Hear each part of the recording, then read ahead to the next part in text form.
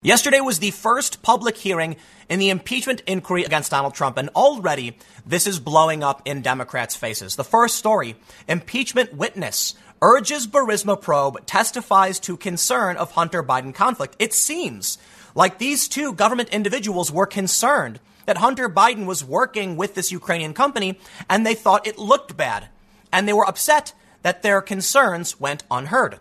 They're actually now testifying to a reason why we should be investigating the Bidens.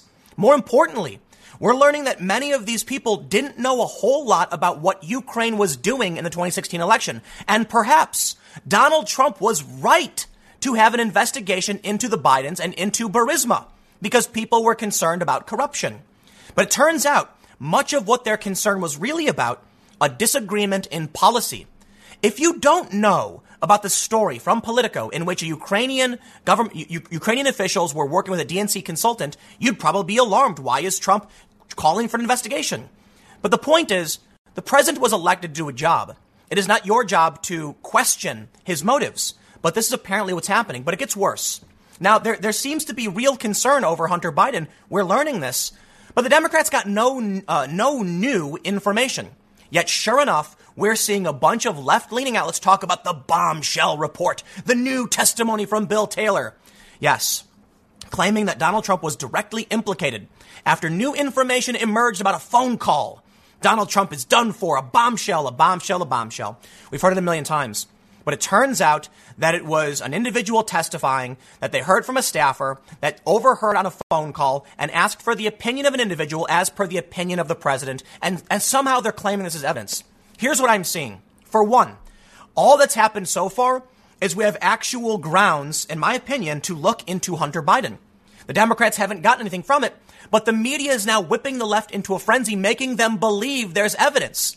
But when this comes to nothing, when nothing happens, they're going to be shocked and dismayed, as that's what keeps happening. Russia, Russia, Russia for years. And now here we are again with the media pretending there's evidence when there isn't.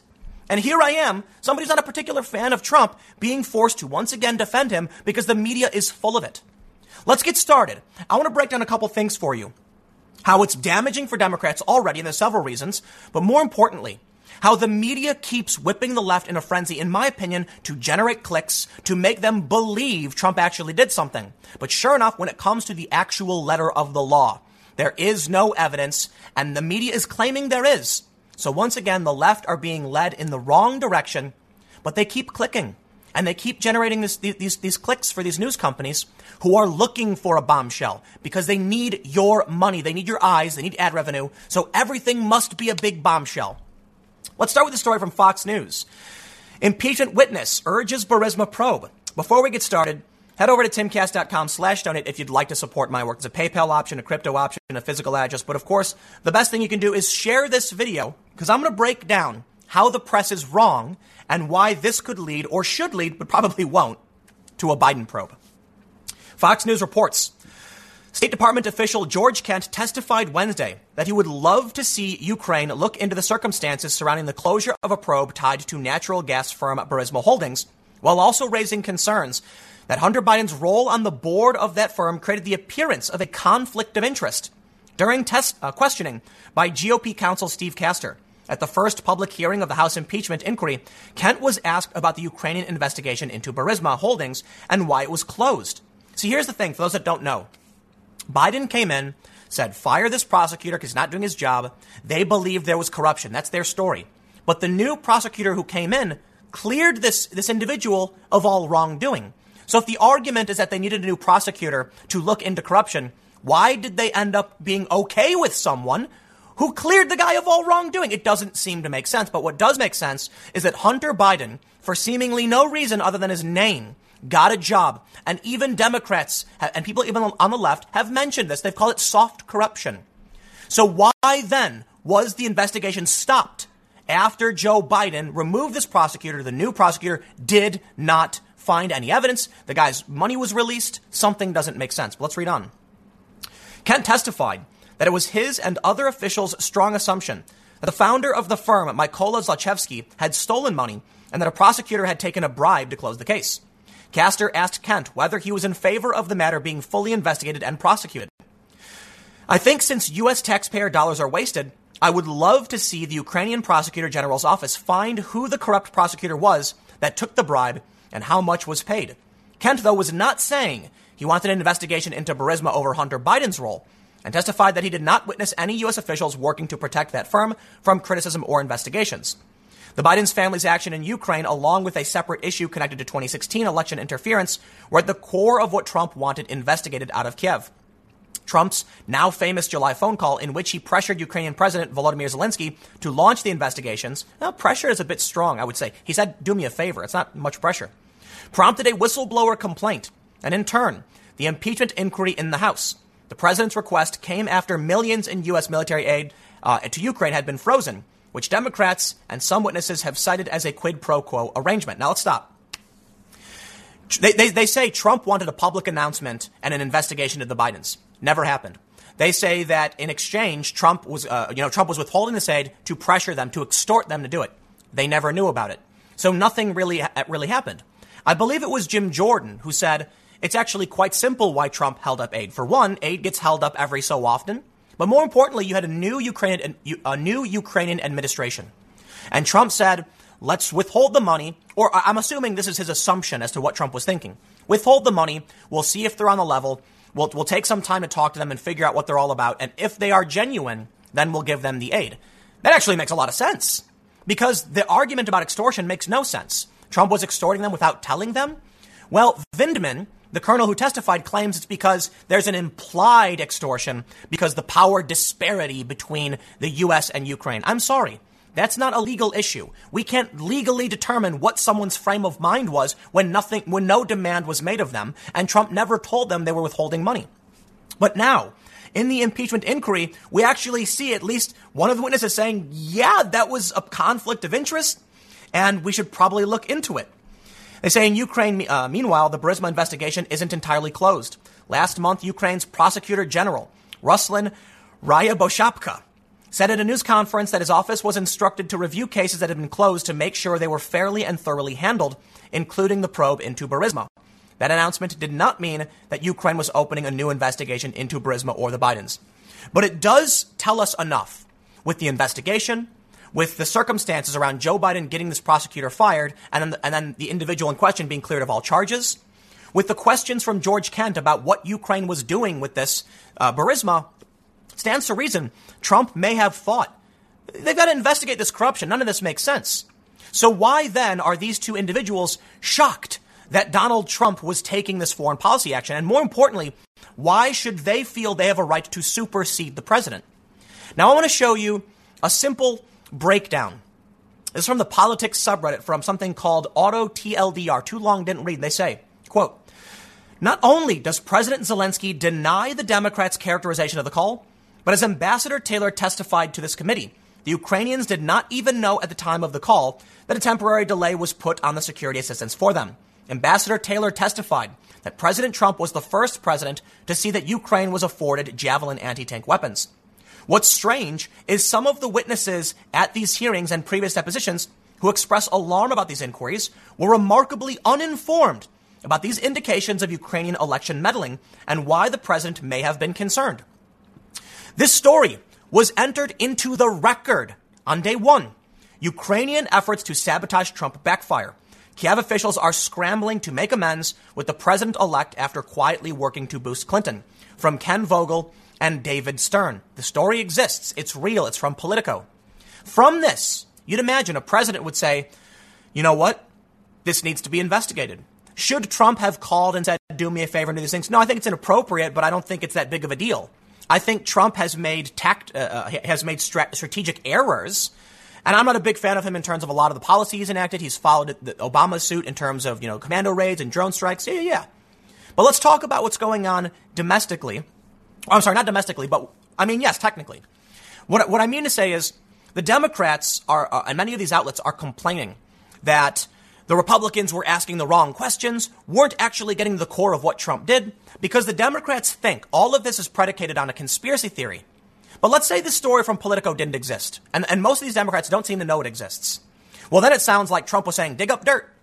But when you start from this point, that Ukraine did this, Politico reported it, everything seems to make sense. Why would Trump give military aid to a country that was interfering in our election and doing things that are unethical or even illegal? In which case he'd say, you got to look into this. But he didn't even offer up the quid pro quo in the phone call. They never knew the aid was being withheld. So all of this is predicated on absolutely nothing. The only thing we've gotten so far from the hearing is, one, this story is now entered into congressional record. I believe that's what happened. And George Kent testified, yeah, we probably should look into Ukraine. Now, here's the more important part. Breaking news from this morning. U.S.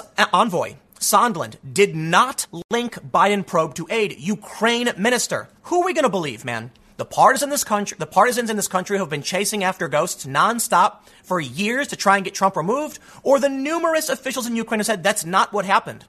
Now you can argue all day and night that they're just trying to play to Trump because they have to, because Trump's in control. And I'm sorry, man, we cannot make assumptions about what their state of mind is. If they say it, they say it. That's all we can really do. But check this out. Even CNN recognizes Democrats have a big impeachment problem. When CNN comes out and says, you've got a problem with your testimony, I think it's fair to say this impeachment blew up in their faces. CNN analyst, it's a problem for Dems that impeachment witnesses never met Trump. Not only that, this analyst said they've never met Trump. They didn't talk to Trump. It's not firsthand. And then Jake Tapper says, ever. That's right. They've never talked to Trump. So now that brings me to the big bombshell report. They're saying new testimony has emerged. This proves it. And in my opinion, this is nothing but bad news for the Democrats. When you have an uninformed electorate, you may be happy they mindlessly follow behind you. But when they start believing crazy things and you can't control the crazy, you just lose. If the media, media companies need clicks, which means nothing really happened yesterday. Like, I think it's interesting that, the Hunter Biden stuff came out, but it's minor. It's like, yeah, we get it. Trump was already trying to investigate. Whether you trust the guy or not, it seems like there's a real reason to investigate. But the media can't be satisfied. They can't stop with just saying nothing really happened. No, they need to make sure that everything's sensational. Guess what? Brian Stelter, in a segment, says, later today, this is from this morning, later today, we'll have some early ratings for the first impeachment hearing. But TV ratings are only part of the picture. And I predict the audience for the hearings will grow over time. Here's why. I'm not saying you shouldn't discuss ratings, but we can see what the media's motivation is. They're going to tell you all of these crazy things because their intention, in my opinion, is to shock you into watching. In reality, it was like watching paint dry. And sure enough, Brian Stelter says, Republicans are going to tell you it's boring, it's nothing. Yeah, it was boring nothing. We learned nothing. Now let's get to the meat and potatoes here. The Democrats claiming new testimony. I'm gonna walk you through the gradual increase in pure insanity. First, Huffington Post doing a decent job in telling you what really happened. Bill Taylor says aide was told Trump cared more about Biden probe than Ukraine. The acting U.S. ambassador to Ukraine revealed the new information while testifying before House impeachment investigators. Okay, so this is a story, I think it warrants a couple paragraphs. That Bill Taylor was told by an aide that Sondland's opinion of Trump was that he cared more about the Biden probe. This headline's basically telling you what it is, but let's step it up a notch. Here's what Vox says. Bill Taylor dropped a bombshell in his impeachment hearing opening statement. He said a member of his staff gave an account of a previous unknown Trump phone call. Yeah, if you're on the left and you trust the media and you read that, you're like, whoa, what's happening? And it sounds like something big. It gets better. First of all, a previously unknown Trump phone call that isn't corroborated so far. I mean, Sondland might testify and say it happened, but the point is, just because someone testified that someone else told them that they heard someone they think was the president on a phone tell someone else and then gave them an opinion of what the president said, it's absurd. But check it out. It gets crazier. Talking Points memo. In impeachment surprise, Taylor unveils new evidence directly implicating Trump. That's just absolutely not true. Could you imagine going to court and saying, John told me that Bill was hanging out with Steve, and Steve said that Zach stole a candy bar? They're going to be like, what? So wait. We're playing a game of telephone here? It's not even implicating Trump. It's about the opinion of one person, someone is giving you their opinion on what they think Trump's opinion is. It's an opinion hearsay that's gone through 4 layers. We don't, and Trump is not involved. But it gets better. I'm sorry. Here's Politico. Democrats land damning new evidence in impeachment testimony. I saw this and I was like, whoa, what did I miss? Damning new evidence, you say? Key figures in the Ukraine saga appeared to help Democrats make the case that Trump abused his power in the presidency. What? Oh, man, check out this first paragraph. Donald Trump called a U.S. diplomat and close GOP associate in July for an update on efforts to push Ukraine to investigate his Democratic adversaries. A witness in the House's impeachment inquiry revealed yesterday. Revealed? No, nothing was revealed. This is serious. This is what they wrote. None of this is true. It's just one person's hearsay about another person's opinion on what they think the president's opinion is. Now, at the very least, if we're going off just the phone call, then what we have so far is hearsay testimony. Oh, but of course, they got to cover their bases. Democrat Rep. Quigley, hearsay can be much better evidence than direct evidence. No, you know what, man? The Democrats are floundering. Let me throw it to Styx Hexenhammer. You might not know who he is. He's a YouTuber personality, and he tweeted this out just before I started filming this. I got to throw this out. He's got it right. He said, a month ago, the main problem for the Democrats is that they had no recognizable platform. Their main problem now is that their platforms have been rejected soundly. And so they're scrambling into another fake scandal to cover themselves. That's right. See, Ocasio-Cortez gave an interview where she said, this is really about uniting the party. So Daily Wire with the, sorry guys, it's a clickbait headline. But she said impeachment is uniting the different factions in the Democrats. Is that what we're really doing? Check this out. At the very least, when it comes to this new damning evidence, what we have is hearsay. I'm sorry. Bring in the aide and have them testify. The other problem is, let's talk about a real cross-examination. Let's say someone tells you, my staff member was at a meeting, okay, and he told me he overheard a phone call with the president where the president asked about investigations into the Bidens. Then that aide testifies. I'd ask, are you 100% certain the person on that phone was the president? Is it possible it wasn't? Is it possible, so you weren't on the call. You don't know the full depth of the conversation. You overheard this one section. So it's possible that you misinterpreted what was happening. Even if Donald Trump asked about the investigations, I take you back to the start of the story.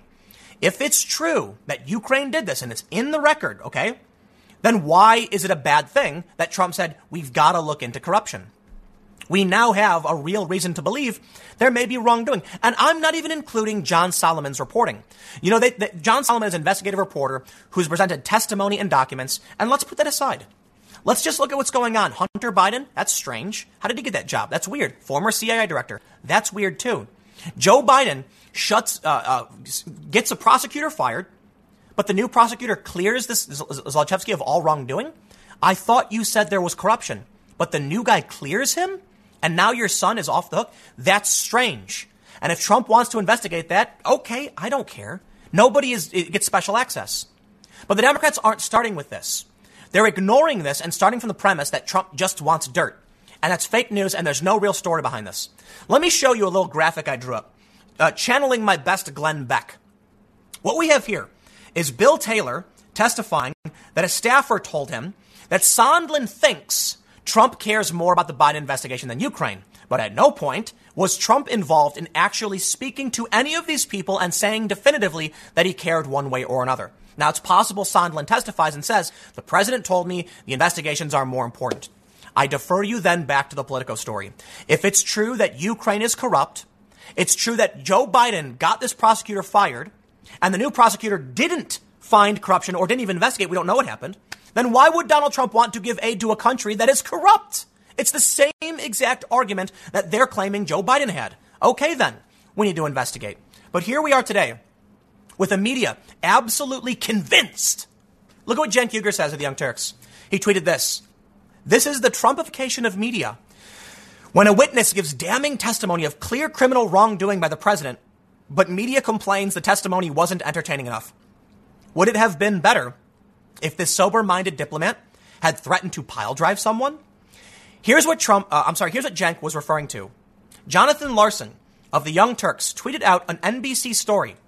The story says, they say, and yet Taylor and Kent failed or perhaps succeeded, given their nonpartisan roles in government and the and the atypically serious posture struck by lawmakers of both parties by dropping no bombshells and largely repeating the testimony they gave congressional investigators at depositions previously held behind closed doors.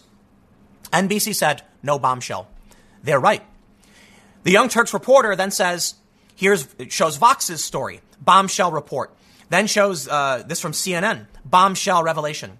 And then shows what appears to be Business Insider, bombshell impeachment. They're angry that NBC correctly said this is no bombshell. Cenk Uygur said that was, clear criminal wrongdoing by the president, damning testimony of clear criminal wrongdoing by the president. What's illegal about saying, how are the investigations going? What's definitive and clear about an ambassador hearing from an aide who heard from an ambassador the opinions of the president? But Cenk Uygur sees this and he's biased and he believes the fake news, and this is what he ends up believing about it. I'm sorry. Hearsay of hearsay of hearsay of someone, like, listen, if Trump came out and said, here's what I think and here's what I like, I'd be like, okay. If Sondland says Trump wants the investigations more than, he cares more about that than Ukraine. Okay, Sondland, that's your opinion. Did the president tell you that directly? Well, we'll hear what he has to say. Maybe it's true, maybe. But for the time being, here's what happens. Nothing comes of the hearing. It's watching paint dry, watching grass grow. It's boring. We do get a little tidbit in, maybe we should investigate Burisma. Everybody seems to think so now. Or I'm sorry, there's reason to believe there's wrongdoing. Not everybody wants to investigate. But the left, needing the rage bait, the proof that Trump has done wrong, is exaggerating to an extreme degree. Because I tell you this, when this goes to trial in our legal system, this is beyond inadmissible. I could be wrong. I'm not a lawyer. And impeachments can be different. But seriously, they're going to try and admit this into testimony. Let me go back to that point I was making earlier. Go to the police and say, my friend Steve told me that he overheard a phone call where John mentioned something about candy bars and what was going on with them. So I asked Bill what John wanted with the candy bars, and he says John stole candy bars. They're going to be like, I completely lost track of what you're trying to say.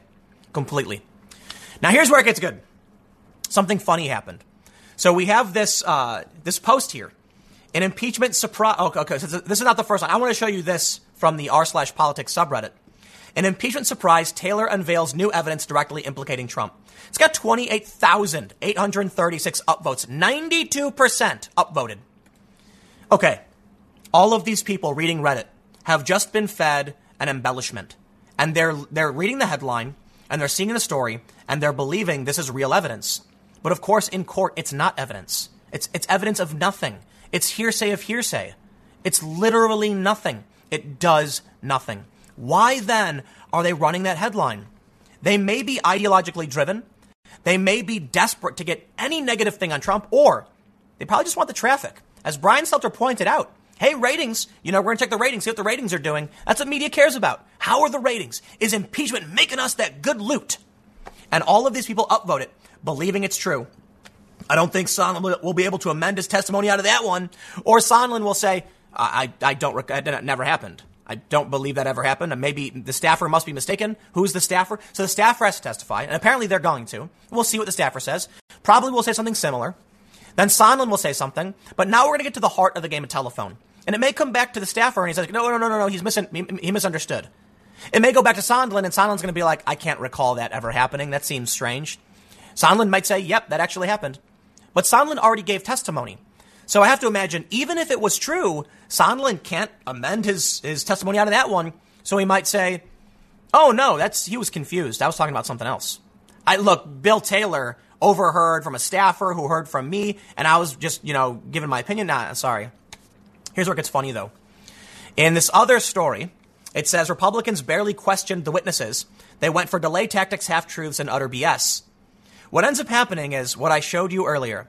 Remember when I mentioned the auto TLDR bot? It actually got downvoted because the people at politics are so trapped in an echo chamber that when someone presents a quote from the story, and again, it's a quote from the Republicans. It's not indicative of what the story is trying to say. So maybe, I can see why they're like, this is a bad TLDR.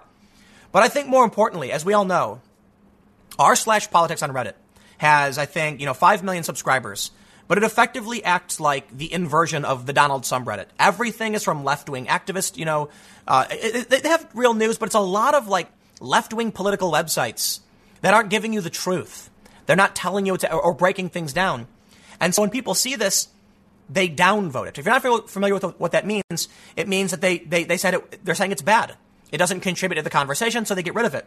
And that was what I read to you earlier, that some of these witnesses at hearings who express alarm about the inquiries were remarkably uninformed about Ukrainian election meddling, that President Zelensky of Ukraine denies the Democrats' characterization.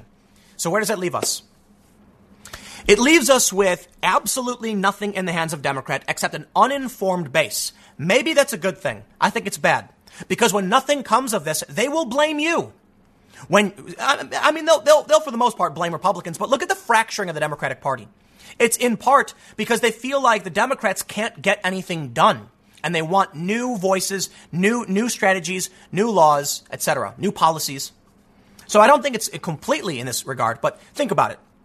You have a bunch of Democrats who are convinced by the media that Trump did this. Direct evidence. Jen Kuger says clear testimony of clear wrongdoing, criminal activity. None of that is true. It's just hearsay, okay? You can't prove it. We'll get there if it's true. But for now, no. All these people believe it. They read the media. Trump will not be convicted on this. This is not evidence of anything. Even if he did ask for the investigation. So they end up thinking the Democrats have failed them once again and couldn't get the job done. The Democrats don't seem to care. So it's all blowing up in their faces.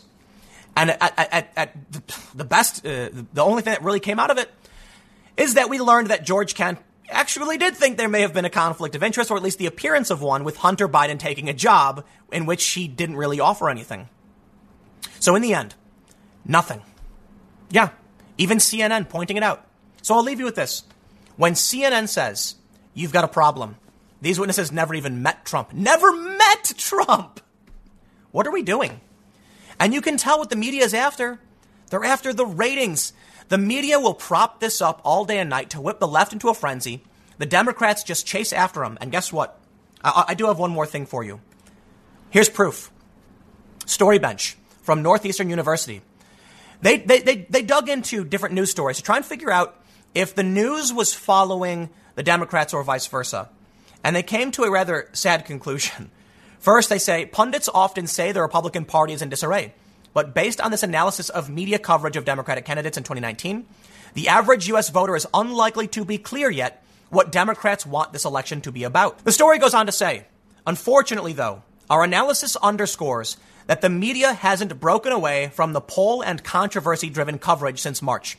Yes, quality news organizations such as the New York Times and the Washington Post have produced some excellent stories on policy, the candidates' leadership styles, and how those politicians have met challenges over the course of their careers.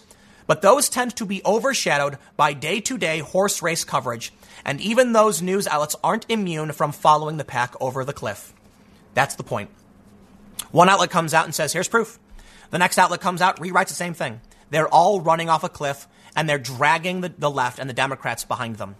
Because in the end, these news outlets aren't writing stories like, hey, we did an investigation, here's what we found. They're waiting for some shock and outrage and then just affirming the biases of those who don't like the president. They end up believing a fictitious reality. And you can blame people like Jen Kuger, who says it's clear evidence, evidence of criminal wrongdoing. It's clear. It's not. Absolutely not. Nothing came of this.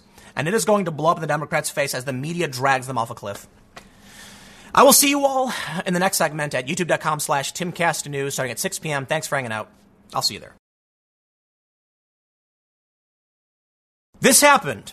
A Republican congressman, 23 tweets about impeachment, and the first letter of each tweet spells out Epstein didn't kill himself. Perhaps one of the most epic Epstein memes ever entered into public meme record. See, this is about the impeachment of the president.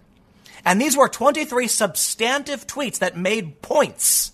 And he had to post them starting with the last letter of the sentence and go back so that as you read going down his Twitter thread, it says Epstein didn't kill himself. But it gets better. Apparently, when someone reached out for comment, his response spelled out Area 51. Clearly, he's messing around. He's being silly.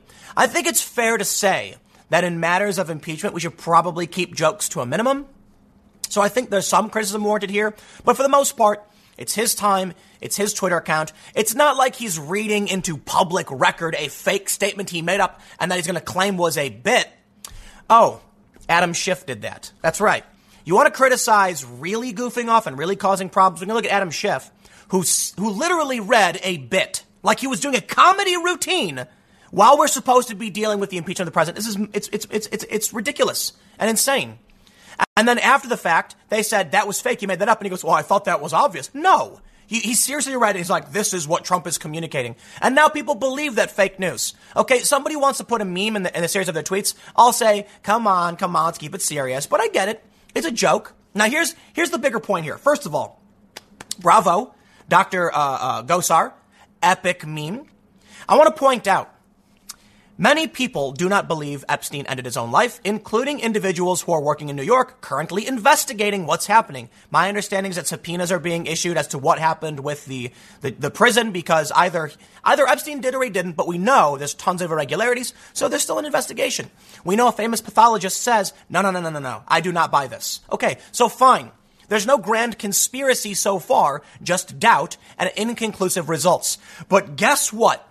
The fun police are here. That's right. Former Rep. Katie Hill proving and giving us a great example of why the left can't meme, because they are the fun police.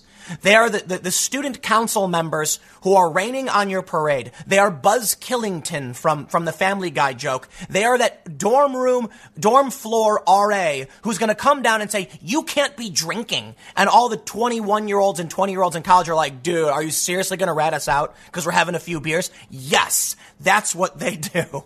Check this out. All right, let me show you the first tweet for those that are listening. Kyle Cheney of Politico said, this is wild. As many have pointed out, the first letter in each of the top 23 tweets on Rep. Gosar's account spell Epstein didn't kill himself. The 23 tweets were about today's impeachment hearing, but that's besides the point. The top response is, he didn't. Okay, dude, you ask a regular person, they're going to tell you that he didn't, okay? I'm not saying he did or he didn't, but I'll tell you what, my favorite, I can't remember who posted this, but they were like, I got into an Uber, and I think it was Chris Reagan, and he's a YouTuber. He's like, I got into an Uber, and the first thing the guy says is, yeah, that dude didn't kill himself. Like, nobody believes it, okay? We just had the expose from ABC. The story was spiked. We know powerful interests are protecting powerful people. So, yeah, nobody's going to buy it, dude. Whether it's true or not, I can't say. But it's being looked into. We've got conflicting reports, and an investigation is still happening. So, hey, check this out. GOP rep clashes with Katie Hill after she condemned his Epstein Twitter joke. Seriously, she tweeted, no, like this actually happened. Real members of Congress tweeting out real conspiracy theories in an acrostic, no less. Okay, fun police. You see, here's the problem. The Epstein meme, the Hillary Clinton meme, these are mainstream culture memes. Regular people who don't pay attention to politics make the same joke because it's funny. Here's how the meme works. You present a fact like, did you know that today there's actually more tree growth in North America than there were in the 1970s? That deforestation has actually begun to reverse itself due to new laws and regulations, and Epstein didn't kill himself. That's part of the meme. So you say a fact and then just tack it on at the end. Or people are now doing things where, like, at a cafe, there was a board. I can't remember where I saw it. It was just Reddit. It was just like a meme page. And it said, like, you know, cappuccino, foam and coffee, you know, latte, milk and coffee. And then it said Epstein and then didn't kill himself. And yes, regular people are getting in on the meme. Most people don't believe it, but most people just see it as a cultural phenomenon that's funny. There's also the joke about Hillary Clinton. Whenever a show ends or something, or like a product is canceled, that's the joke, that Hillary did it. So like, let's say there's a flavor of seasonal candy bar, and they announce the candy bar is being shut down. Someone will make a fake tweet of the candy bar saying, I have evidence that will lead to the arrest of Hillary Clinton. That's the joke. They don't really believe it. It's meant to be funny, like she's going around like a boogeyman getting rid of candy bars. So a lot of people are not playing this. But here's what they've done. Katie Hill has turned a mainstream meme into a conspiracy theory. Okay, dude. If you actually pay attention to the jokes people are making, to the shows they're watching, to the fun they're having, you'd realize that not everyone is literally trying to claim that there's a grand conspiracy involving Clinton and Podesta and boogeymen. They're just getting in on the fun. Like, it's a weird circumstance, and it is fun. And I'll tell you this too. You watch the Joe Rogan podcast, possibly the biggest podcast in the world, or at least one of them, and near the top, because it goes up and down. Joe posts all the time about Epstein and saying like hashtag look into it. I'll tell you this, man. Joe's an MMA commentator, podcast host. He's a good example of like the regular American. And that's why his show is so popular, because he's willing to talk about everything from kind of like a layman point of view, except MMA, of which he is like one of the foremost experts. But that's besides the point. His MMA show is different. I'm bringing this up because if you follow Joe on Instagram, you're going to be seeing the Epstein stuff all the time. Regular people understand what this means. Katie Hill's here to rain in the parade. And I don't think it's because she actually is concerned about conspiracy theories. It's because she's so tribal. She can't recognize that regular people are into this. And this is what I've talked about before. Listen, someone was tweeting about Warren's meme team. Elizabeth Warren is going to be producing memes. She's got meme smiths. No, it fizzled out. Nothing happened because the left can't meme.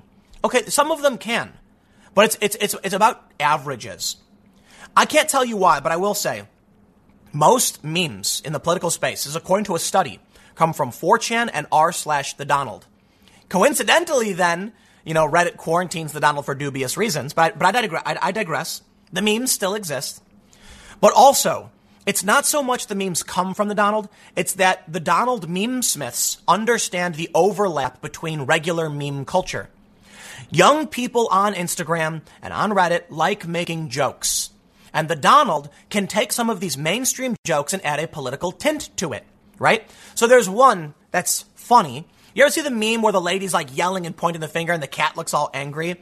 Yeah, they put a beanie on the cat and it says, take the red pill, Tim. And I'm like, dude, people act, I will address that meme and say, people think as though there is a red or blue pill. And I completely disagree. I think there are staunch tribalists that you could ascribe that to, but there is no taking of the pill unless you're not actually paying attention. I understand, for the most part, this is also a meme. And just because you've taken the red pill or become woke doesn't mean you're 100% on board with every single idea. This, too, should not be taken so seriously. But it is. The Anti-Defamation League puts out a list of, like, the pills, and it's like, oh, dude, you know what, man? It's mostly a joke. It's not completely serious. There are some people who take it seriously, but for the most part, it's a joke. The meme about me, it's meant to be funny. Because I am not a Trump supporter. I am not a conservative. I just think these people are killing the fun. And I can't tell you what, I don't know. Here's what I think really happens. When someone like Dr. Paul Gosar decides to have a bit of fun and posts a mainstream meme, right? Listen, I'll tell you what, man. Joe Rogan hosts a fun podcast. Possibly the biggest, like I said, right? Think about how many Americans love listening to his show.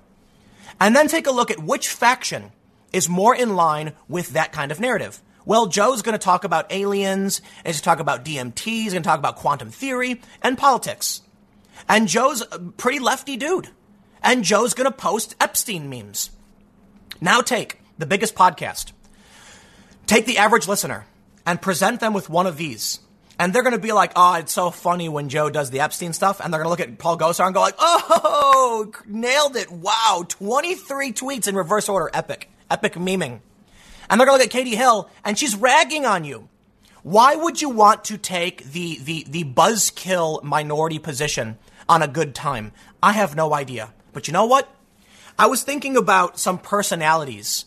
And I will say this. Republicans have their problems too. Okay. I look at the Katie Hill types, the left today, no longer is the cool, it's no longer the cool punk rock people. They're not there anymore. Sorry. Like, Joe Rogan is not in line with what Katie Hill is saying. The punk rock, skateboarding, fun-loving individuals who believe in freedom are not with you because you've gone nuts. And now the Democrats are being dominated by the stodgy, pocket protector, glasses wearing, well, actually, it's a conspiracy theory kind of people. And I can't tell you why, but it happened. Maybe it's because social justice is inherently, like, I shouldn't say social justice. I should say these left-wing identitarians who believe heavily in race-based policy and racial government and all these things are too authoritarian. And so the punk rock greaser types, the lone wolves, the skateboarders, the people who want to chill, play video games, have a good time, and mind their own business, don't want to have anything to do with that. But they're not conservatives. So the Democrats have effectively split themselves off from the good time. And from that, somehow, a bunch of Republicans, and when I was growing up, the Republicans were the stodgy, well, actually, listen, straightening their tie. Now you've got Republicans getting it on the meme. So what's going to happen then when you get a young kid who's on Instagram, and what does he see? Stodgy Katie Hill going like, I cannot believe he's posting conspiracies. And that young kid, that Gen Zer is like, dude, I post these all the time. Like, they're funny. And then who does he look to? Dr. Paul Gosar of all people? That's the person who's more likely to align with the young kid who's posting memes on Instagram? You know what, man? I'm thinking something more and more. I'm thinking about where the millennials are with Democrats and where Gen Z is. And I think there's something interesting. This moral authoritarianism exists mostly, it seems, within millennials. It certainly exists with Gen Xers, Boomers, and Gen Z. But I think it's strongest with the millennial left. My opinion. So I was looking at data, and I talked about this quite a bit in the past, and I'll wrap this up with the responses between Gosar and Katie Hill. But I want to mention, you know, in 2006, I did a couple of videos on this, but it bears repeating. A researcher at Syracuse University noticed that liberals were having 1.4 kids per family, and Republicans are having 2.04. Republicans, or conservatives, I should say, were having just above replacement, slightly, but liberals were below replacement. We're now 13 years after that study was done, and that study went back several years. So now we're looking at 13 to 19-year-olds, Gen Z. And it's no surprise that Pew Research shows they're slightly more likely to favor Trump, slightly more conservative on certain issues, still a bit progressive on many, many issues like millennials. That says to me that, you know what the next generation is going to be like? If there are more conservatives being born than liberals, I'll tell you what, 20 years, the trend's going to reverse. These stodgy, boring types like Katie Hill, they're not having kids, they're not having families, they're not going to relate to young people, they're going to be old weirdos. And so I really want to mention this again because it's important in the meme conversation. Two people, and one is out of sync with mainstream pop culture. And for some reason, the Republican doctor is more in line with mainstream pop culture. I'm talking about the Uber driver. I'm talking about when you get in the car and the Uber driver looks back at Chris Reagan, I think it was Reagan, and he says, yo, that guy didn't kill himself. And everyone's laughing like, yeah, dude, we get it. We understand each other, right? That's what this is really about. When we see crazy conspiracy theories, we're like, get out of here, dude. But this one, everyone goes, I don't know about that. And I'm not saying it's true or it's not. I'm just saying that's how people feel. So think about the majority of the people, how they feel and what they relate to. And that's why I use Joe Rogan as an example, because his show's so popular. Katie Hill is not a part of that. She's some elite, snooty individual who's trying to kill everyone's buzz. So here's what I think's going to happen. You know, Ocasio-Cortez put out this animation where she's like, in 50 years, young people are looking at a Green New Deal and trees are growing and everyone's got government jobs. And she talks about how like native elders are brought in because they know better than like biochemical engineers or something, which makes no sense. I don't know. Anyway, the point is, Ocasio-Cortez's vision of the future is predicated upon the fact that she thinks there will be a bunch of young progressives, that these young women of color are now going to be able to go into government because of her. But I start, but think about it. The older millennials are not having fun like Gen Z is. PewDiePie and his army of 9-year-olds, I know they're not really 9-year-olds, but skewing younger towards Gen Z and younger millennials, they make fun of him, they smear him, they berate him, no matter what he does. They recently made a video claiming, because PewDiePie did a video on No Nut November, they showed PewDiePie's video claiming it was linked to the far right. Kid you not. So what happens when there's a young person, 16, 17 years old, and they're memeing like everybody else? They're like, this is a funny meme, Epstein, ha. And then they get scolded for it by the adults going, actually, no one knows, and the coroner ruled you're wrong, so you need to stop, or I'm going to take your phone away. Like, that's never been what young people wanted to do. Young people rebel. But it's not just that. It's that liberals don't have kids. So Katie Hill, who I'm assuming is childless, I don't know, when she's 50 or 60 or 70, when Ocasio-Cortez is 50 or 60 or 70, their vision of this future where young people are all like, Green New Deal, ooh, I'm sorry.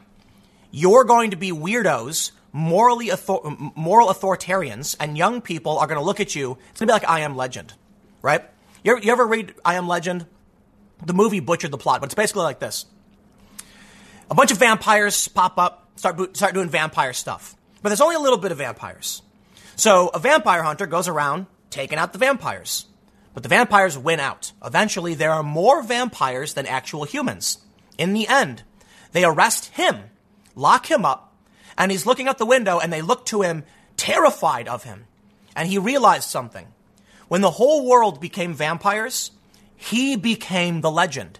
He was what went bump in the night, taking out and killing people. He was the boogeyman. The vampires would sleep during the day, and he would lurk around while they were sleeping, killing them. To them, it was a terrifying story of the man who would get you in your sleep. When he started, he was the hero defending his people. In the end, he was the odd person out. I think that's the future that's in store for a lot of these millennial progressives. When young people, when conservatives have more kids, conservative values are more likely to persist. But it's not just that. It's with this trend and more young people now pushing fun memes, their peers, even from liberal parents, are likely going to want to be involved in the majority. What the cool kids are doing, what the fun is. So here's what will happen. AOC will be 70 years old. She'll be sitting on that train, and she'll be looking out her window, and she'll see a bunch of, young, memeing, libertarian-type individuals looking at her like she's the weird vampire, like she's the weird boogeyman who believes crazy things. And she'll be gone. Now, she'll always have her generation. She'll always have the people around her, but it'll be shrinking and dwindling because they're not having kids. That's just a fact. And though their ideas will persist for the most part, we got to talk about averages. Yes, it's possible conservative parents will have liberal kids, but that's assuming the majority of the generation is progressive. Because Gen Z is now more likely to be conservative because liberals didn't have kids, you're more likely to get a generational majority leaning towards free-spirited memeing and Epstein memes. And that means the other liberal kids are going to reject their parents and say, no, I want to be like the cool kids. You see how that works? It's not like the kids who were born to conservative parents, it's like a law of nature they become progressive. No, it's because the younger generations were majority progressive. But what happens when the younger generation is majority conservative? Then those born to liberal parents will try to fit in. They'll want to be a part of their generation. So I give you this example. Paul Gosar responded to Katie Hill, "You're surprised by me? You single-handedly taught an entire country a new word, thruple. And what's up with that too? Relax." And I'll give you another really funny example. Katie Hill tweeted about Gosar saying he's pushing conspiracy theories. So he responded to her. And then you can see this Twitter account in response to Katie Hill, "Gosar would be wise to mind his own business and go tweet elsewhere." Well, she tweeted at him first. You see, you know what? I don't want to be a part of a stodgy, unfun Buzz Killington party. I never have. I don't care about that. And so I'll tell you what I see happening right now. You can talk about libertarian, authoritarian. We can talk about why the left is the left, globalism, nationalism, all that stuff. I don't know, man. But I can tell you this. As I've mentioned time and time again, the left will kick you out because they all want to assert that they're morally superior, and the right is fanning everybody over, offering a beer. And I mean this literally. I know people who actively protested for Bernie Sanders, for Black Lives Matter, who were insulted and berated and spat on. And they walked out saying, "I don't understand why you're so mean to me." And there was a bunch of dudes in MAGA hats being like, "Got extra beers over here. You don't got to agree with us, man. Just come hang out." And then here's what happens. You get a lot of these people now who become Trump supporters because they're like, these people are nice and being reasonable to me. Even if Trump is a bad president, it doesn't matter. What matters is there's a group of people who are laughing, posting memes. The kids are getting in on it. Everybody feels like we're having a good time. And across the room is a bunch of Antifa Buzz Killington types going like, "Why are they having fun? Fun should be illegal." And then they go around smashing windows and bashing skulls. The more the left tells people to stop having fun, to stop talking, to stop playing, well, you're going to end up with a lot of people like, you know what really blew my mind is when I got hit up by a bunch of pro skateboarders. Not at the same time. Okay, I've been skateboarding my whole life. Skateboarders are punk rock, anti-establishment, anti-authoritarian. Skateboarders go around like fighting with security guards, and I detest this part of the culture. But skateboarders are anti-authoritarian. They're like, "I'm going to skateboard on your private property, do something about it," and they won't leave until the cops show up and they have to run away. And for some reason, I'm getting hit up by skateboarders saying like, "I love what you do, man." And I'm like, how did a group of people who basically reject the establishment, who fight with security guards, now say that the left. Like, they agree with me. They're not fun. It's like, okay, dude, when you've lost skateboarders, I don't know what to tell you, man. Because skateboarders are as anti-establishment, anarcho-left as they come. A lot of punk rock people. But you know what? Now, man, I have pro skateboarders who are like, I want to send you gear. Like, it's really cool, man. Because in the end, I think it's actually, they lost the skateboarders because the skateboarders want to have fun and be free. They want to be told that they can travel around and smell the flowers without someone getting in their way. They want to laugh at jokes and have a good time and mind their own business. Skateboarders are a perfect example of, live and let live. Even to the point where they actually, you grind on certain property and you can actually damage things. To an extent, I don't think skateboarding's that bad. But yeah, skateboarders are on private property and people trying to kick them out and they refuse and they come back later. They don't care about your authority for the most part. So they're very, very anarchistic. Anarcho. And that's why they're no longer in line with this moralistic left that says no fun allowed. They'll be like, fun's allowed, but then they'll make ridiculous memes because they don't want to offend anybody. Nah. I'll keep this one short, but I'll leave it there. Epic meme, Dr. Gosar, pulled off 10 out of 10 in the Meme Olympics. You, sir, would win an award. I do think it's fair to say we should keep impeachment hearings serious, but it was his own Twitter account, so I think that's fair. I'll leave it there. Stick around. Next segment's coming up at 1 p.m., and I will see you all then. Cenk Uygur of the Young Turks has filed to run for Katie Hill's House seat. What? Does this mean he would have to leave the Young Turks? I have a lot of questions about how this would work, but there's older news from a couple weeks ago. George Papadopoulos also filed to run. Here's how NPR put it. George Papadopoulos, former Trump aide and felon, runs for Rep. Katie Hill's seat. Welcome to WWE America, where your president is a reality TV real estate mogul. I know that's diminishing a bit of what he actually is. He's a real estate mogul from around the world. But come on, Trump's in the WWE Hall of Fame. He's an entertainer. He is a celebrity. That is your president. And now we are going to have progressive pundit Cenk Uygur up against George Papadopoulos in a California election because apparently at some point in 2016, our universe collided with a parallel reality and a bunch of us got thrown from Earth Prime to whatever this is. Okay, I'm kidding a bit. But come on, think about how absurd this is going to be. Cenk Uygur versus George Papadopoulos? What? Assuming either of them actually win a primary, I don't even know what's going to happen. But I do have a lot of questions about Cenk Uygur doing this because the Young Turks receives fan funding. And one of the biggest problems with any personality running we've seen so far is in today's digital economy, there's a lot of donations that come from foreign sources. So Cenk probably doesn't directly receive them, but his company does. He's probably going to have to leave the Young Turks if he's going to run. So he said no comment. Let's read the story and see what's going on. And then and we can take a look at this new... This is going to be the craziest race in the country. Outside of the presidency, this is going to be nuts. The Hill reports the Young Turks founder, Cenk Uygur, I hope I'm pronouncing your name right, filed Wednesday to run for the House seat vacated by former Rep. Katie Hill, who resigned following a House Ethics Committee investigation into allegations of inappropriate relationships with staffers. An FEC filing, do we have the filing? Let's pull that up. Dated Wednesday. Announces the formation of the Cenk for Congress Committee. Oh, man, there's so much wrong here. With Uygur listed as the group's treasurer, Uygur addressed the filing on Twitter saying to all reporters, no comment. Cenk is one of the founders of the Justice Democrats, who got AOC and a bunch of other, far-left progressive types elected. He was removed from Justice Democrats, my understanding, because a bunch of blogs surfaced where it turns out Cenk said a bunch of really offensive things in the past. Essentially, Cenk Uygur was canceled from the progressive Justice Democrats over past wrongdoing. Well, now he's forming his own group, and he's going to run. The left-leaning broadcaster aligns himself with the progressive wing of the Democratic Party, and in 2016 endorsed Senator Bernie Sanders in the Democratic presidential primary. He recently endorsed Sanders in the 2020 primary as well. Hill's district will be the site of a special election following her resignation last month due to the publication of nude pictures of her, as well as an investigation by House Ethics Committee into allegations of an improper relationship with a House staffer. Hill had also admitted to an affair with a campaign staffer, though that relationship did not break House rules. She resigned while blaming the photo's publication on her estranged husband, Kenny Heslett, and has vowed to fight revenge photos, adult photos, after leaving office. But let's be real.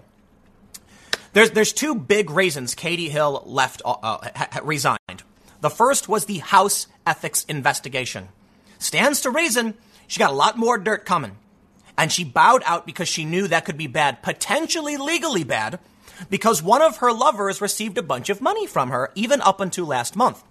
The accusation, I suppose, then, is if your campaign is over, you have your lover collecting paychecks from your campaign. Maybe not illegal, but people are going to find out, and that's going to be really bad. The other big issue is, she said, and I believe this is fair, more embarrassing information was to come. That, assuming this was her husband or somebody who had access to her private information, they weren't going to stop. And she probably has she's probably done a bunch of naughty. I mean, look, one of the photos, she was doing something overtly illegal. Although I think, I don't want to get into it because YouTube's going to ban me if I do, but let's just say, she was partaking in a substance that is now legal in many places, okay? And I think, you shouldn't hold it against her, except for the fact that at the time of the photo, what she was doing was illegal. I have to wonder then, are there other more embarrassing photos or illegal activity? And lastly, before we move on and talk about the bigger campaign stuff, I gotta stress the point. Katie Hill, according to some text messages, may have been emotionally abusive to these relationships. And one person, I believe it was the campaign staffer, even said that if she says anything against her, she could be removed from her life. And that means more than what you think it means. It means you could lose your job. So having your boss and a subordinate relationship, there's a lot of problems. There's reasons why you do not do this. Okay? Because that person might feel, like she did, that if she says anything like, hey, I don't like this, you'll just be fired. Gone. No money. You're out. So there's risks there, but that's an ethical issue. I don't think that's a legal issue. Now, as for Cenk Uygur running for office, I happen to know that they receive a substantial amount of monthly contributions, like an absurd sum. And you'd have to assume a lot of them are coming from foreign sources. Cenk probably pays himself a salary as the founder of the Young Turks, but there's a lot of questions here. So what is the Young Turks? What kind of company is it? It's not a nonprofit. I'd assume it's like a C Corp. If that's the case, perhaps he just leaves the company and forgoes a salary, and then, he can carry on running for Congress. But if he's announcing now that he's running for Congress, then I have to wonder, is anyone going to go after him over campaign finance laws? Because already, and I'm sure he knows this, so he's probably in the good. He's probably clear. But you never know. There's going to be a ton of laws going into effect. There are some individuals who announced they were going to run for office and their online personalities and immediately said, nope, I'm wrong, I'm stopping, because fan funding. So I'd have to look into it, but does the Young Turks have a PayPal? Does Cenk have any personal contribution systems, whether on purpose or not? Is someone sending him money? There's a lot of things he's going to have to go through. Not only that, access to that platform might actually be an issue. The fact that he has a big channel at a company. Now, I'd imagine if Cenk was the Young Turks, right? If his channel was just him, then he might be able to say whatever he wants, not have to give the channel, not have to walk away, but may have to cut off donations. So I guess the issue is, if a company employs him, even if he's the founder, what are the campaign laws around having access to that massive platform? Is what I'm wondering. But here's what I want to do. Let's actually take a peek over at this. This is just what. Oh, check it out. Cenk for Congress, 11/13/2019. Got the FEC identification number. You got his website is cenk2020.com. Wow. And is the special election going to be next year? I guess it is. It's rather simple. I guess this is public. It's from the FEC, so we know that he's running. He's running. He's got his bank info. But here's who he is potentially going to be running against. George Papadopoulos, former Trump aide and felon, runs for Rep. Katie Hill's seat. You know what, man? We get the politicians we deserve. And you are going to have, in today's day and age, with this fierce extremism, this divide, this cultural split, with Donald Trump winning, we got rumors of like The Rock, Oprah, Kanye West announcing he's running for president. I kid you not. Now we have former Trump aide Papadopoulos stepping up into the fray. You know what, man? This is a good thing. It's a good thing. I mean, it's going to be weird, and I think Cenk is a bit off his rocker. My next video, I'm going to show you Cenk saying oh, man, I wouldn't vote for either of these people. But hey, I'll tell you what. The fact that politics has become so serious that you're getting people active and passionate, actually wanting to run, I think is actually kind of a good thing. It's bad that everyone's divided to an extreme degree, that's for sure. Because we've seen violence, we've got breakdown of constitutional government, things are getting worrisome. So maybe this is a bad thing, I don't know. We've been through rough patches in the past. But here's a dude who feels like he was steamrolled. You know, his story essentially is that he was tricked, they were spying on him, they set him up, things like that. Actually, let's read a little bit of this NPR story to get some context. They say Papadopoulos was a minor figure in Trump's 2016 presidential campaign. He later became a major player in the FBI's investigation into Trump campaign ties to Russia and pleaded guilty to lying to federal investigators. He served time in federal prison and wrote a book. I think it was like a really short amount of time. So what could Papadopoulos possibly do next? Of course, he'll run for a U.S. congressional seat. He filed the paperwork Tuesday, this story is from October 30th, to run as a Republican for the soon-to-be vacant seat currently held by Rep. Katie Hill, who announced her resignation over the weekend. Hill, a freshman lawmaker, stepping down. We know all this. Okay, I guess that's it. What is this? I'm smelling blood in the water now that Katie Hill has resigned. California's 25th congressional district is wide open for the taking. Someone has to step up. I love my state too much to see it run down by candidates like Hill. All talk, no action, and a bunch of sellouts. Boy, oh boy. This district is traditionally Republican, it's my understanding. Katie Hill won. So who is going to win? The far left, Cenk Uygur, or the troubled past Republican George Papadopoulos? Man, I can't tell you what.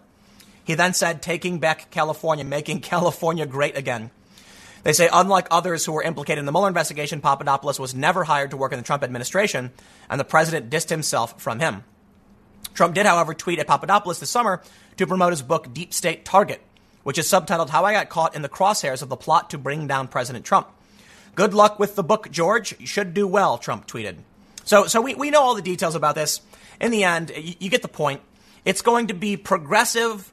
Cenk Uygur said in 2016 he was going to attack the Democrats at their core. And it now appears he's going to be running as a Democrat up against a Republican. I'm wondering, who's going to win? But I'll tell you what, of all of the congressional campaign battles, this is huge for a few reasons. It's going to be televised. Everyone's going to want to know about it because you've got Katie Hill's resignation, and now you've got Papadopoulos versus Young Turks founder. So I'll be curious, in the end, like I mentioned, what Cenk is going to do with the Young Turks. Could this mean the end of Cenk Uygur's tenure at his own organization? And more importantly, is he going to be able to win with a name like the Young Turks, which is a direct reference to a certain incident that happened in last century, having to do with a lot of people losing their lives, if you know what I'm talking about. That name is very, very controversial, and a lot of people have demanded that he change it, and he refuses to, which is creepy, in my opinion, especially for someone who claims to be a progressive. The way I see it, if you're going to be a progressive, then and you recognize that names and culture changes and some things are offensive, I can't believe he's sticking to that name. But you know what? His business is more important to him than actually caring about progressive values, huh? I'll leave it there. Stick around. Next segment's coming up at 4 p.m. YouTube.com/TimCast. It is a different channel. Go check it out, and I will see you all there. The impeachment hearings don't matter. After everything is said and done, I just don't think it matters. So I made this video as an addendum to my main channel video where I talked about the impeachment kind of backfiring on the Democrats, potentially proving Trump right.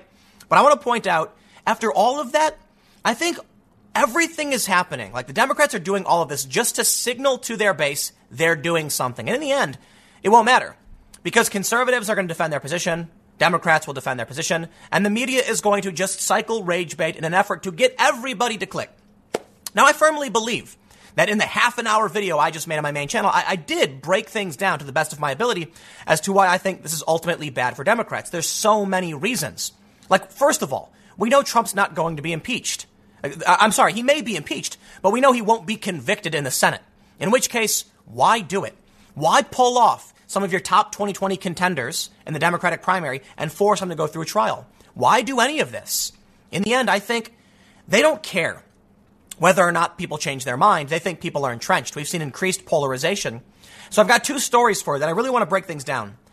I want to recognize this, and I want to go through these different assessments of what's happening with impeachment because it's important that you don't just watch me talk about my feelings. So when I make a video saying I think this is backfiring, I want to show you what other outlets are saying. And I encourage you to go watch those other outlets because my opinion's my opinion. There's probably a bunch of stuff I missed. But here's what I think's happening. We've known for a long time. We have this story from Axios going back 2018 about about the radicalization of people politically. And everyone wants to blame something or another. But in the end, all that really matters is people are radicalized. I mean, we want to try and figure out what's causing this and get to the root of the problem. But it's just tribalism. So no matter what happens, all of these hearings are pointless. The Democrats and the left-wing media are going to say exactly what they want to hear. The right-wing media is going to say exactly what they want to hear. And then you have me, where I probably fall somewhere slightly in the middle with my perspectives more similar to a lot of conservatives simply because I'm a moderate. And the left is so far away from moderates and conservatives. Moderates and conservatives tend to have more in common in their worldview. But I think I laid out my case, right?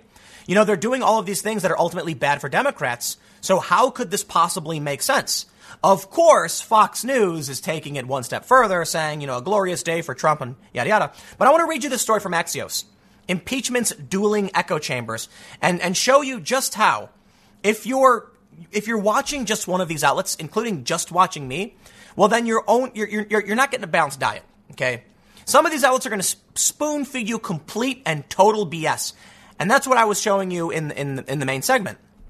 But ultimately, you can't just eat pizza, man. I know pizza tastes good. You might like watching my stuff, but you got to go get your veggies somewhere else. You got to maybe take a break on the pizza, try some, Thai food. So if you're only watching me, you've got to, I want to highlight that. I want to make sure I can point out that you've got to mix things up. Check this out. CNN says, key witness reveals staffer overheard President Trump asking Ambassador Sondland about investigations. That seems pretty straightforward. What does that ultimately tell us? A whole lot of nothing. Fox News says deep state against Trump from the start on Russia. Well, they're taking the deep state route. But I think there's a fair point to be made in that the New York Times and other outlets have pointed to a deep state. I also think it's important to clarify, because a lot of people get mad at me when I say it's not a conspiracy. No, it's called a standalone complex. When a bunch of people do things at the same time and it looks like it's connected when it's just not, it's not. You have a ton of people who have this fake news resistance mentality because they're being fed complete BS from outlets like MSNBC or Talking Points Memo or the Young Turks.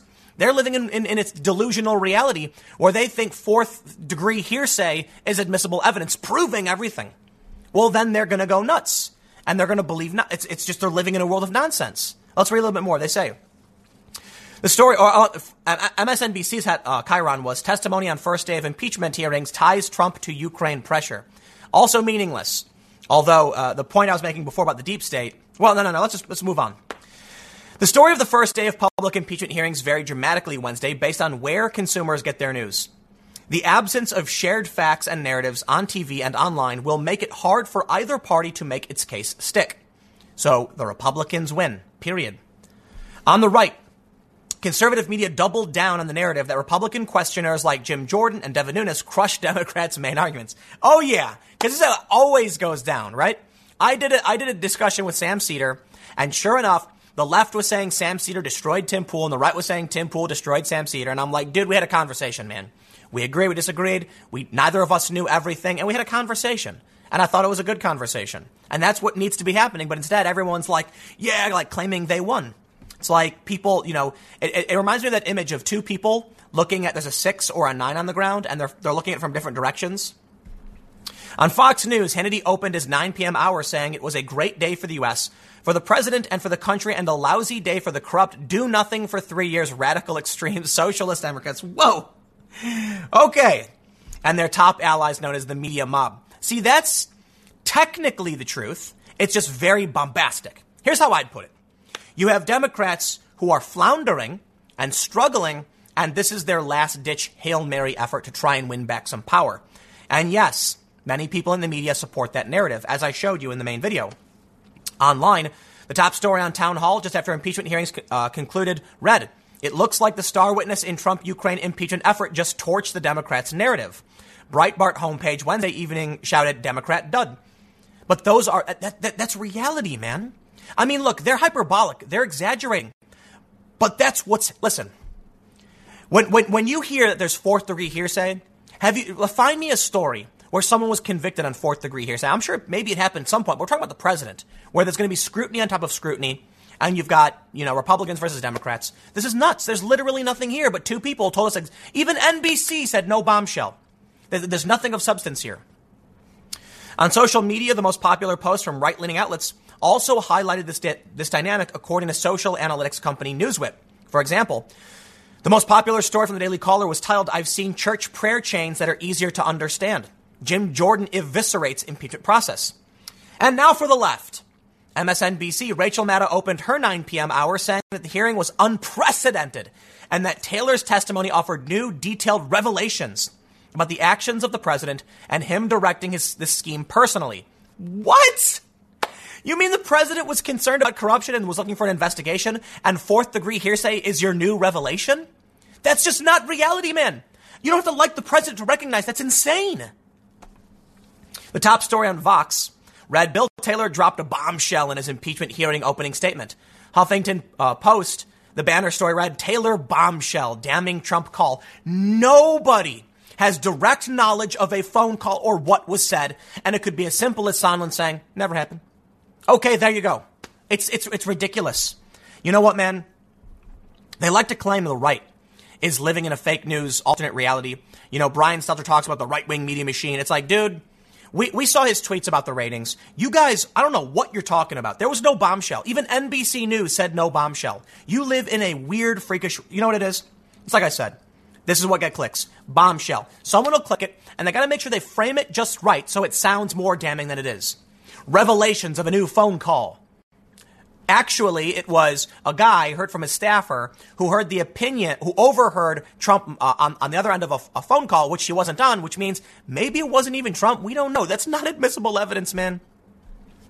On social media, the most popular story from left-leaning news aggregator News and Guts was titled, Ambassador Taylor delivers damaging new evidence against Trump. No, he didn't. I mean, it's okay. Technically, it's evidence. I guess it's fair to say, but it's not damning. It's not damaging. It's enough to say, let's reach out to this aide and see what they heard and then ask Sondland himself. If Sondland comes out and says the president was talking to me about investigations, how is that news? In the transcript, Trump asks for an investigation. It's you know what, man? We live in a parallel reality. Even live coverage of the hearing acquired a partisan overlay. MSNBC labeled Bill Taylor as a top U.S. diplomat who testified he had a clear understanding aide tied to probes. Fox said President Trump dismissed Taylor as a never-Trumper. Now, Taylor was a top diplomat. They say, be smart. The echo chambers on social media are ones users build for themselves by choosing who to follow and befriend online. The echo chambers on TV are prefabricated by cable news networks trying to amass ratings. Together, they lock in partisan narratives and lock out conflicting information. Full stop. Completely correct. You would do yourselves, all of you, a huge favor by making sure you go and watch conflicting news. I always recommend someone like David Pakman, and boy, do I disagree with him on a lot of things, but he's like a go-to, straightforward guy. And the reason I say Pakman, because even though a lot of people I know who watch me are going to be like, Pakman's lying, it's like, they say the same thing about me, dude. They say I'm wrong, they say I'm stupid, they say I'm a liar. And so I noticed that a lot of the coverage David and I have kind of oppose each other in that way. And I think he's a good dude. Known him for a while, talked to him periodically, and I think we disagree, and that's perfect. Go see what he has to say. And not just him, there's other people. Brian Stelter recently said to avoid the spin, tune out, Fox News and the right-wing spin machine. No way. The opposite. Go watch Steven Crowder. Go watch David Pakman. Watch the Young Turks. Watch Brian Stelter. Watch as much as you can. I know it's difficult, but here's what I'm trying to tell you. The reason why I did this segment, I know it's not the most sensational, bombastic thing. It's not going to get the most clicks. It's probably going to get very little views, but I have to say it. After that video I just did, I have to say, I look at MSNBC. I look at Talking Points memo. I point these things out, that they're claiming hearsay about a potential phone call that we don't know anything about is proof positive. It's evidence of clear wrongdoing. And that's not the case. So I think I'm correct in saying, hey, look, it may be true, but right now we don't have any evidence.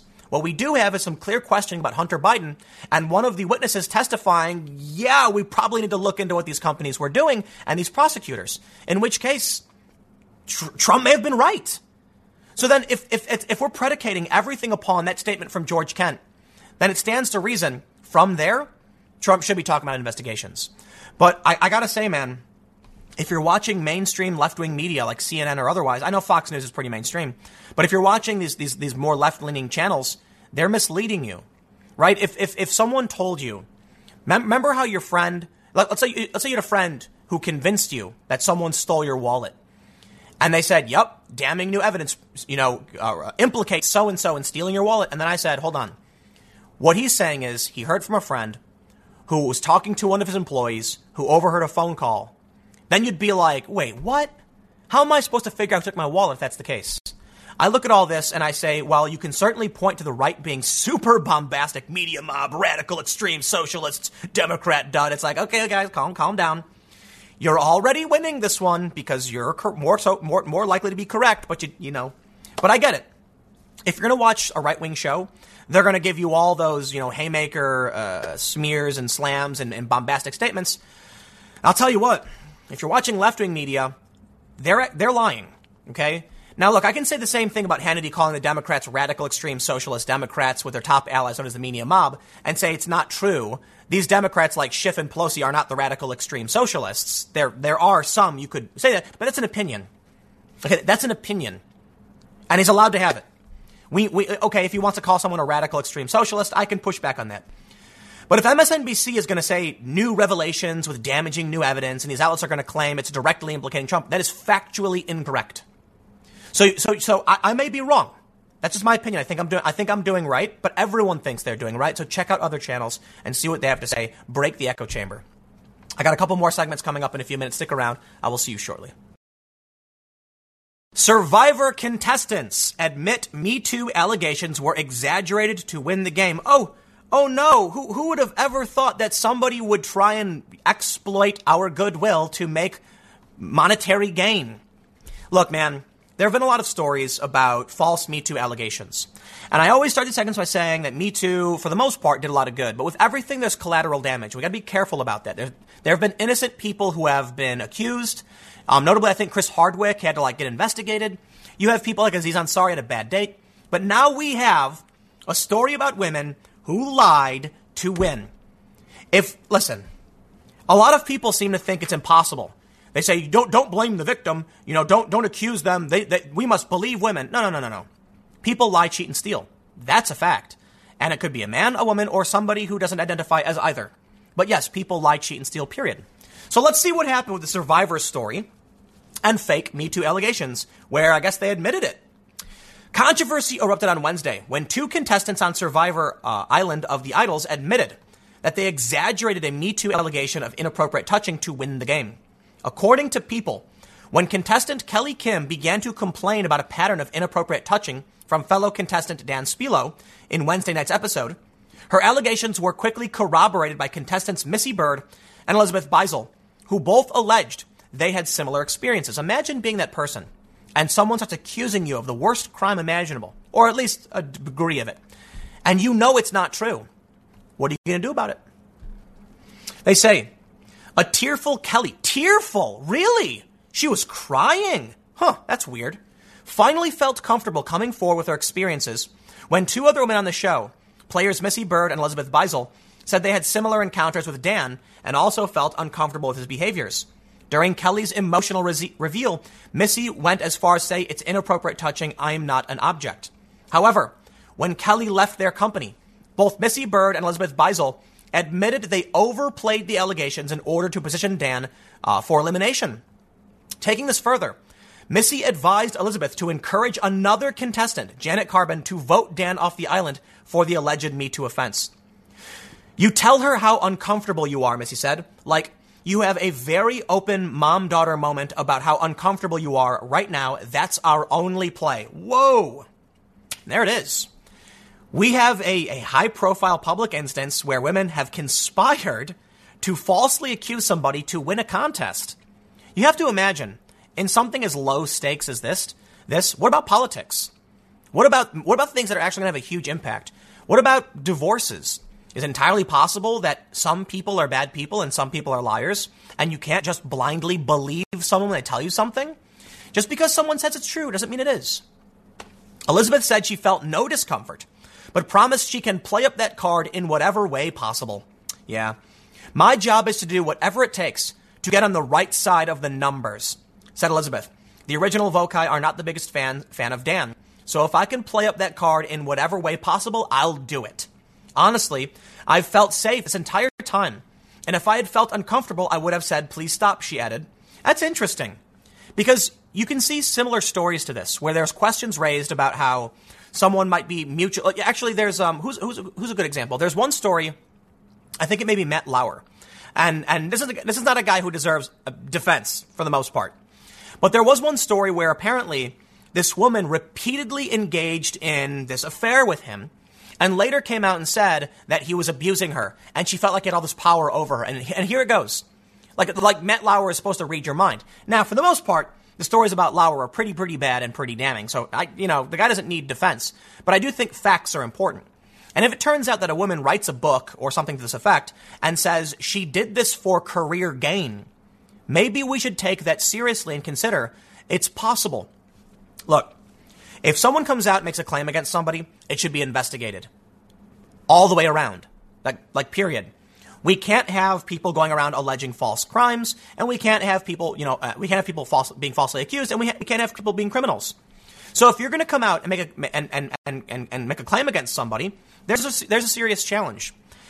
If you make an accusation in this case, they're using the accusation to try and win, monetary gain. And we've seen potential similar things where women have tried to use this for career gain. Does that mean every woman always, all the time? No, of course not. It could only be 1%. But we got to make sure we do check. We do. You can't just blindly believe everyone who tells you something, because then you're going to find people will lie to you all the time. Kelly came to show producers with her concerns, who proceeded to issue an official warning to Dan for his behavior. Ironically, Dan was not the one sent home on Wednesday night's episode. When it came time to vote, Janet voted against Dan due to her personal emotional need to have these girls feel okay on the island.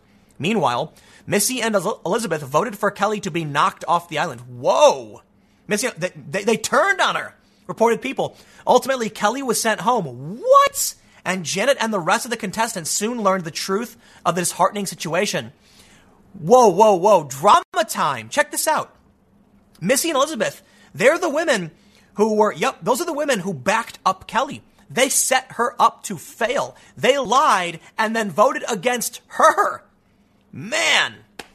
Wow.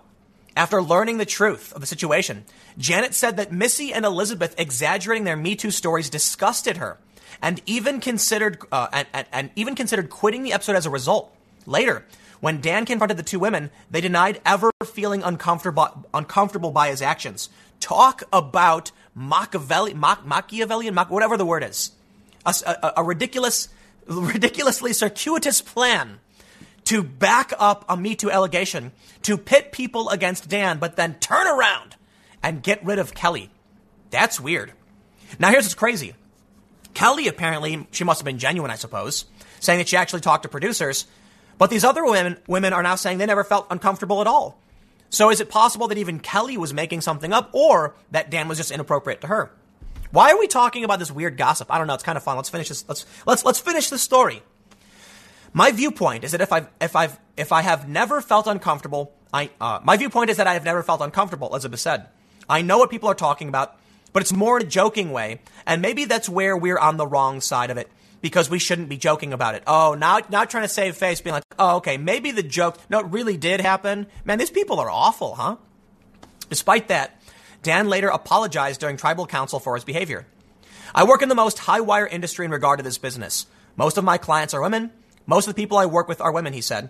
I work in an industry in which the Me Too movement was formed and allowed, thank God, to blossom and become powerful and strong. My personal feeling is that if anyone ever felt for a second uncomfortable at anything I've ever done, I'm horrified about that, and I'm truly sorry. So here we have an instance where these women not only admitted that they weren't comfortable, but that they lied to try and pressure someone off the island.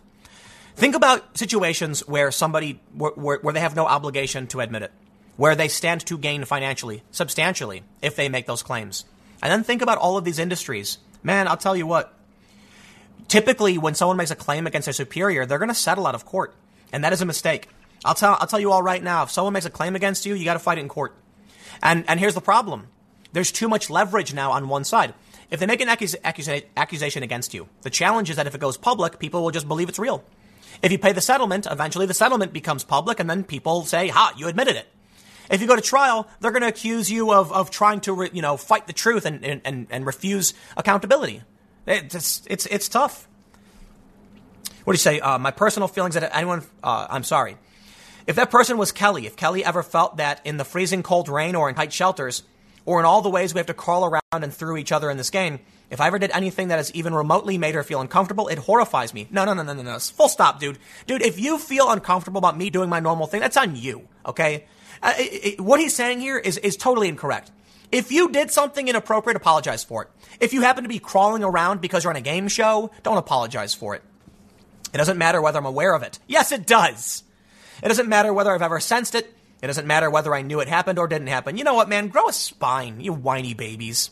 If I'm hanging out with someone and they're like, that joke you said made me uncomfortable, I'll be like, okay, there's a table over there. You can go away. I'm gonna do my thing in it. Nobody can tell me what I can or can't do. It's absurd. If you do wrong and you say, okay, I'm sorry, I won't do it again. But in the normal course of your life, okay, shaking someone's hand, please don't reach and touch my hand. How dare you? I'm like, shut up, dude.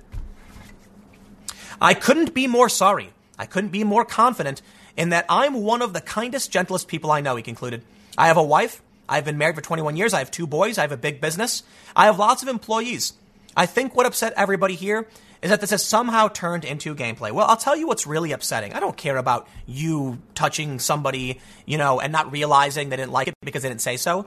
Listen, like these women said, if he ever made them uncomfortable, they would have just said, please stop. They lied about inappropriate touching to try and win the game. Real life is a competition, and the stakes are even greater than a game. They have no problem admitting it because it's a game. But what about in the real world where they won't admit it? And that's the problem. So no, I'm sorry. While I certainly respect any victim of any crime coming forward and reporting it, we don't just believe anyone at any point for everything. If a person comes up to me and says X happened, I'll say, okay, let's look into it. But it doesn't mean I believe them. It means we'll act on good faith and give someone the benefit of the doubt if they've been victimized. But it does stand to reason, especially with evidence like this. Sometimes people are seeking to exploit you and to use your goodwill to manipulate you. I'll leave it there. Stick around. I got one more segment coming up in a few minutes, and I will see you shortly. South Park mocks trans athletes. A new episode of South Park aired the other day, and I have to admit it was one of the funniest episodes I've seen in a long time. South Park used to have no problem tearing at the fabric of society, making absurd jokes, being as offensive as possible, and channeling that through characters you're meant to despise. Eric Cartman, for instance, will just be the worst possible person.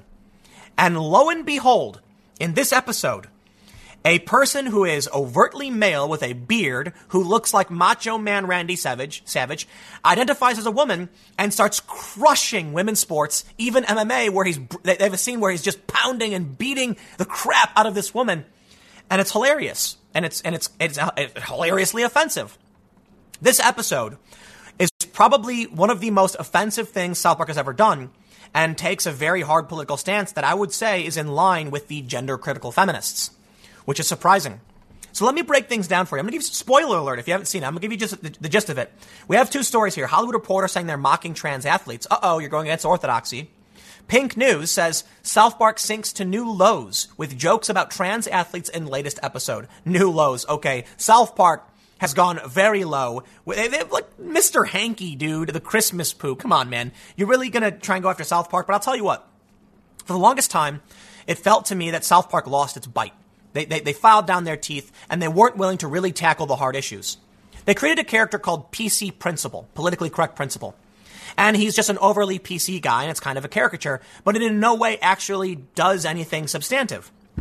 Now, this, on the other hand, was probably some of the more poignant and direct commentary we've seen in a long time. 2 things happen in this episode.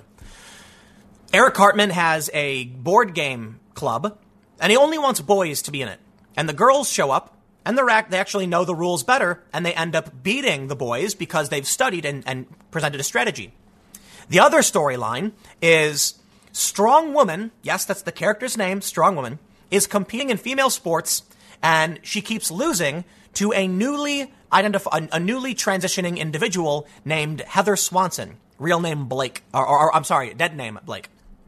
This person looks like Randy Savage and says 2 weeks ago I transitioned, and then starts just wiping out the competition. The funny thing, so here's what gets really funny. We all understand that point, that if someone's biologically male, they're likely going to win. Strong Woman, that's the character's name, is trying to be PC. PC Principal is also trying to be PC, but they're conflicted now because she's losing the competition. However, they have a bunch of babies, and they're called the PC babies. And while in the show they're literal babies, the way they describe the babies, they're directly referring to what we would call SJWs.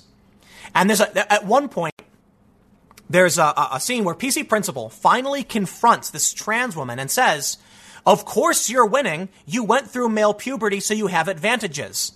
And then shoves Heather, who's Macho Man Randy Savage, and he goes, whoa, and he falls down. Now PC Principal is in trouble.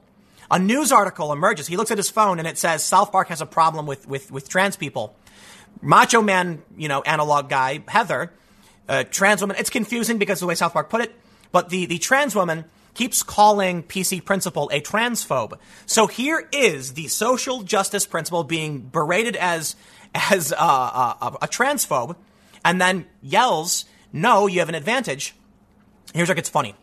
So now he says, PC Principal, I can't go and look the babies in the eye because we've tried to raise them to be good PC babies. But as we know, PC babies already made up their minds and don't care about the facts. They weren't talking about the babies. That was a direct commentary on social justice and these far-left ideologues and how they already think they know everything and don't care about the facts. But something interesting happens at the end. He comes home, he sees the babies, and they say, I love you, Daddy. And he says, wait a minute. Maybe people are willing to understand nuance. Maybe we can actually have a conversation and recognize everything's not black and white. It's like, aw, that's so sweet of you. But I gotta say, the episode was pretty brutal because in the end, when Cartman tries to have this all-boys gaming club and the girls come in, the girls are winning because they've studied the rules. And so they're making a point about, yes, the girls can beat the boys if the boys are slacking off. It's actually quite in line with the gender-critical feminists. This trans woman who looks like Macho Man claims he can beat anybody. I gotta say, it's a brutal episode. Like, there's a scene where the trans woman rips off her pants and flopping around their genitals. It's nuts. It's totally nuts. South Park went way on board. Like, they went deep. But anyway, the Macho Man trans woman says I can beat a girl at anything. And so the girls challenge him to board games in which they lose. It's so confusing, man. I'm going to get banned for this video. I don't even know how to address South Park, okay? And then Cartman agrees with the trans woman. And this is where it's crazy. Cartman is supposed to be the embodiment of all of the awful everything. Cartman wants to ban the girls, but then also agrees with the trans woman when the trans woman complains that they're exploiting the rules to win. Cartman is showing that, look, all I can really say is my conclusion was it felt like they were trying to balance it with, like, girls can win games. But, physically, a biological male's going to win. But in the end, they just showed the trans woman being a terrible character, which is going to offend the lefties and the social justice crowd, and then showed that biological females were capable of winning it if they were smart and studied. And I'm like, it's pretty in line with, like, gender-critical feminists, okay? Because, like, the girls form their own club where they don't allow the boys, and they flourish. So when they have their own space and are protected, they have this big, beautiful club. You see where it's going? So let's see what Pink News has to say. They call it a new low.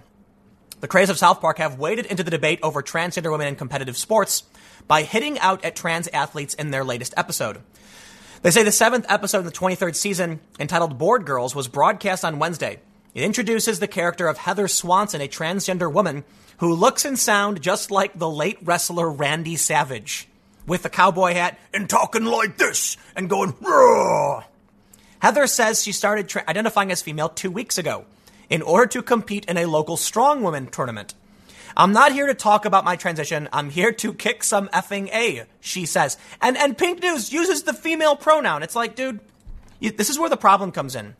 South Park was specifically trying to make a point that this person was not trans and was exploiting the system. And it was confusing to the PC characters who didn't know which pronouns to use. And now Pink News is just ideologically rigid. She immediately starts dominating the competition, but is later revealed to be the ex-boyfriend of a rival disguised as a trans woman to undermine her. I'm so confused. Which pronouns are going to use? Now we're going to switch back to he? The revenge plot sees the scheming athlete brought down by the girls of South Park Elementary in a board game tournament. That's right, the cis females. It's not the first time South Park has poked fun at transgender people. A 2014 episode entitled The Sissy sees Eric Cartman putting a bow on his hat and claiming to be transginger in order to use the girls' toilets at school. Family Guy has similarly run episodes attacking the trans community, despite previously suggesting it would be seeking a more tolerant path by phasing out the anti-gay jokes, which they now understand are not acceptable. Acceptable to who? Okay, you know what, man? You want to make fun of somebody, make fun of them. Okay, we want to make jokes. Sometimes we joke about ourselves because it's a relatable experience.